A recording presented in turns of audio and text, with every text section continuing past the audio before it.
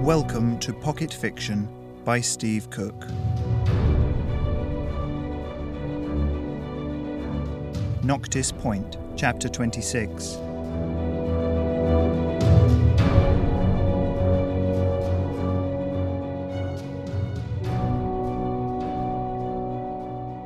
Alex closed his eyes and concentrated. On the floor in front of him was a child's toy, a simple puzzle with colourful wooden blocks of different shapes and matching holes in a box. He tried to ignore the image he could see in his SI, that of only 3 other people still in the novice class with him. William was one of them, but Alex could see that he was already confident with the test, moving 2 or 3 of the shapes at once. Captain Harris was stood in front of the boy, nodding approvingly. Feeling a stab of frustration, Alex reined in his SI, collapsing it to just him and the little box of shapes. He slowly built up layers of ice beneath one of the shapes, lifting it off the floor, knowing that in reality the shape was rising off the ground shakily, slowly. He moved it over to the box and lined it up, then released his hold on it. Too soon. It hit the rim of the hole, bounced off and rattled onto the floor. Alex opened his eyes and stared at the little wooden cube, its bright yellow seeming too happy, mocking him. He picked it up and squeezed it in his hand, teeth clenched. There was a cracking sound that echoed around the room. The low buzz of conversation stuttered to a stop. Alex looked down. His hand was normal, but through his SI he could see razor-sharp blades of ice sticking out at all angles from his hand. Several had stabbed through the wooden cube, destroying it. "Alex," Captain Harris said, "is there a problem?" Alex nodded. "I can't do it." "I mean with your hand there. Looks like you may have cut yourself." Alex looked down again. Blood was welling out from between the yellow shards of wood. One of them must have bitten deep. "I can't feel it," he whispered as the blood began to drip down onto the ground. "We see this sometimes, Alex," Captain Harris said, holding his hand out. "Here, drop the wood and give me your hand." Alex stood up. As soon as he could see the cut, he felt slightly sick. It was a long slice right across the palm, and blood was pulsing out of it in a steady rhythm. Then Harris's own hand covered it, warm and comforting, and Alex felt heat suffuse his hand. "You need to get a handle on your frustration, Alex," he said. "If you let it rule you, it will destroy you eventually. I know that sounds cliché, but I've seen it happen to Sykes." Alex's hand began to itch uncontrollably, and he grimaced. "What are you doing to me?" "Helping your healing to start. I'm stopping the flow of blood and drawing the skin back together, then stimulating the sealing of the skin. It won't be perfect, and you'll have to be careful with it, but it will help." Alex raised both eyebrows, eyes wide. "I didn't know that you could heal with Psych," he said. Harris smiled and looked down. "Actually, I've never met anyone else that can do it." He shrugged, still holding Alex's hand. "I've never been able to teach anyone because I don't really know how I do it myself. Any psych of sufficient level will have his own tricks and skills." He released Alex, who looked down at his hand. Where the cut had been was now a scab, thin and gummy. "Thank you," he said. "I'll try not to let it happen again." "You're welcome, Alex. Let's have a look at how you're getting on if you're ready to start again." Alex sat back down on the floor. "Sure, why not?" "Tell me again about how it works for you," Harris said. "Perhaps I can help a little, though I can't safely support what you're doing with my own psych." "Okay," Alex said, composing his thoughts. "I've spent the last couple of weeks trying to speed up my psyching, because it's all icy. That's the only way I can describe it. It's like an icicle forming each time I try to lift something. It comes up layer by layer." "But when you don't mean to, you can summon your energy very quickly. Could it be that you're concentrating too hard on it?" "Maybe," Alex said. "I need to concentrate, though. I don't want to accidentally take everyone's psych away again." Harris nodded. The tiny wrinkles around his eyes creased as he frowned. "You probably won't do that again, now that you started to use your abilities. That was the result of a big build-up, like a dam bursting. Think of it like handwriting, though.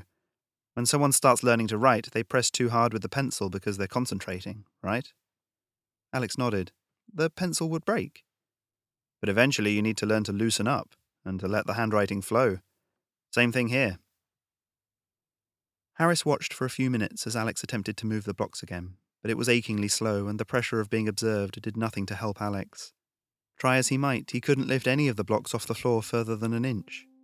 Harris picked up a blue star shape and gave it to Alex. "Here," he said. "Try lifting this off your open palm." Alex focused on it, again building up layer after layer of ice, this time from his palm. The shape rose in a slightly wobbly fashion, faster than before. Don't focus on lifting the object. Think of it more as building up your own personal shield of energy, of ice if that's how you see it, Harris said. Alex nodded and blanked out the small wooden shape. It was much easier to summon up the thin layer of ice that he used to take away Kingsley and Natasha's psyche each evening. That skill, one that he desperately needed for whenever he was challenged next, was one that was coming easier, at least. Harris's quiet voice broke into his thoughts. "Alex, don't stop and don't open your eyes. The shape is floating above your hand, about 3 inches. Can you focus whatever you're doing on your hand?" Alex nodded and began to slide the power forwards without really knowing how to do it. Leaving his back undefended felt unsafe, but surely no one would try anything here, and he'd seen nothing violent from anyone other than Raz thus far. And where was Raz anyway? The energy clothing his hand felt thick and unwieldy, but Alex imprinted this feeling on his mind, sure that he could summon it back again if necessary. Careful to keep the energy in place, he allowed his SI to expand so that he could see. Completely unsupported, the blue star shape was floating on a level with his eyes above his palm. "Well done, Alex," Captain Harris said. "Now try moving your hand." Alex jerked his hand forward and gasped as the block started to waver in and out of his mental grip. Quick as a flash, he put little claws of ice out to grab it, like a diamond in a ring setting. The movement stabilized.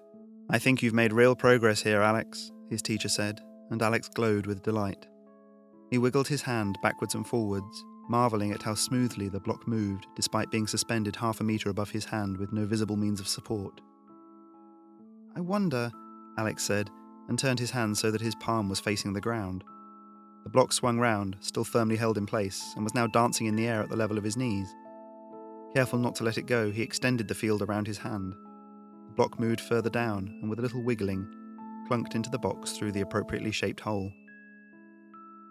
Captain Harris nodded his approval. "Well done, Alex. That's enough for me to pass you, if you can do all the blocks quickly and easily. Practice that and you'll soon find you'll join your friends." He nodded over to where Natasha and Kingsley were manipulating a ball, forming a figure 8 in the air as it passed around and between them. Alex nodded, though a shiver of jealousy thrilled through him. Just 2 days prior, both Kingsley and Natasha had passed the same test he was now attempting, and moved into the next level of the class. He looked up at Harris, who smiled sympathetically, and went to pat Alex on the shoulder. His hand stopped a mere inch away from touching the grey fabric of his coveralls, and Alex sighed. "It's okay. I won't take away your psyche just by having you touch my shoulder anymore." "You've been practicing. Good." Harris's hand came down gently to rest on Alex's shoulder for the briefest of moments. Then the captain turned and walked briskly away. Alex turned his attention back to the task in front of him, trying to block out everything else.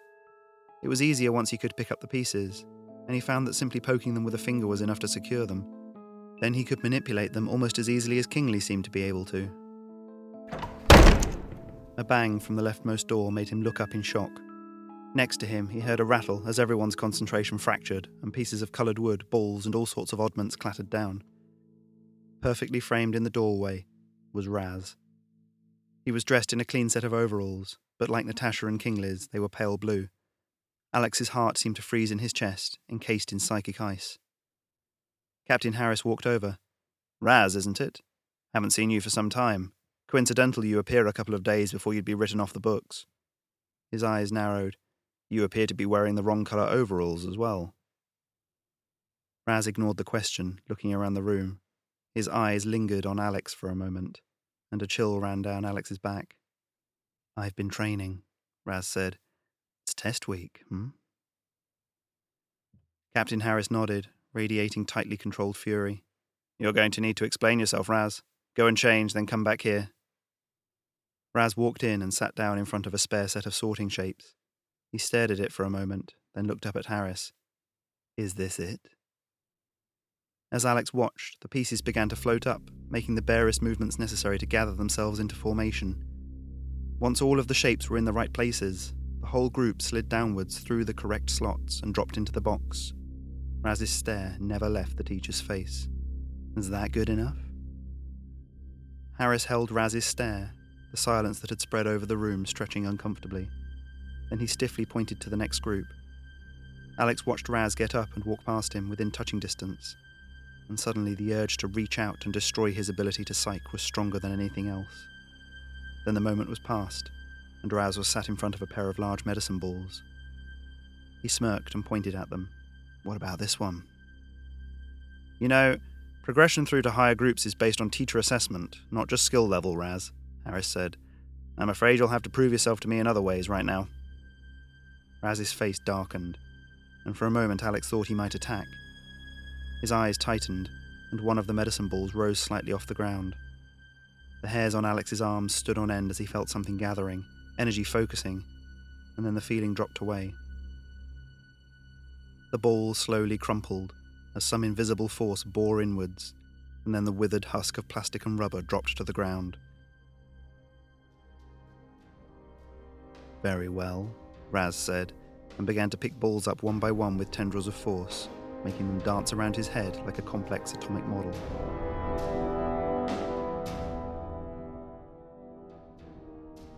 You've been listening to Chapter 26 of my novel Noctis Point.